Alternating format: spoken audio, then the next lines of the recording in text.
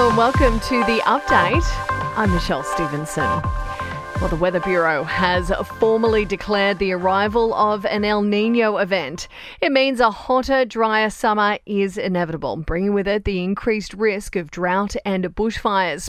Climate Services Manager Dr. Carl Braganza says the system will bring higher temperatures well into next year. Unfortunately, we'll probably see a continuation of the global heat up until the middle of 2024. In all likelihood, we can expect that this summer will be hotter than average and certainly hotter than the last 3 years. The PM is urging yes and no supporters to show some respect as campaigning on The Voice heats up.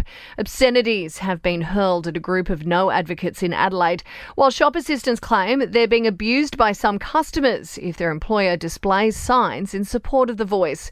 Anthony Albanese says there is no room for this sort of behaviour from either side. Of course, some of the tone of the debate has been unfortunate. That's the truth. What I would say to people is be respectful. I respect every Australian, regardless of whether they're going to vote yes or whether they're going to vote no.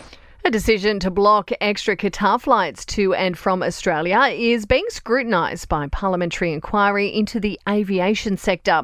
The Senate committee has begun its first hearing in Sydney, while a leading airline analyst believes that Qantas is receiving more protection than other businesses. Meantime, unions say the new Qantas boss has apologised after the airline sacked 1,700 workers. Vanessa Hudson says she's sorry for the situation and is now working on a compensation package for affected workers. Ground staff were illegally let go at the height of COVID 3 years ago.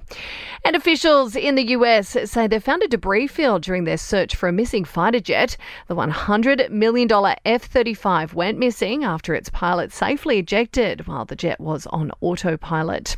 Sport and entertainment are next. To sport, and the Warriors are ramping up their training schedule in preparation for Saturday's sudden death final. After a strong season, the Broncos are the favourite to take out the elimination match at home in Brisbane. And Daniel Ricciardo is expected to stay with AlphaTauri in 2024. The Aussie set to beat rising New Zealand driver Liam Lawson for a seat. Now in your entertainment news, and fans have been left gutted after Olivia Rodrigo cancelled her Aussie trip. The singer was scheduled to arrive in Sydney on Friday to promote her new album Guts, but she's pulled the pin at the last minute.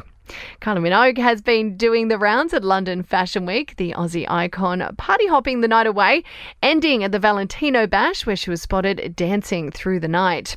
And Meghan Markle's estranged father is pleading for a reunion after making a TV appearance in the UK where he's branded the Duke and Duchess as cruel. Thomas Markle Sr. says he just wants to meet his grandchildren before he dies. And that's the latest from the Nova Podcast News team. We'll have another episode of The Update for you tomorrow. I'm Michelle Stevenson.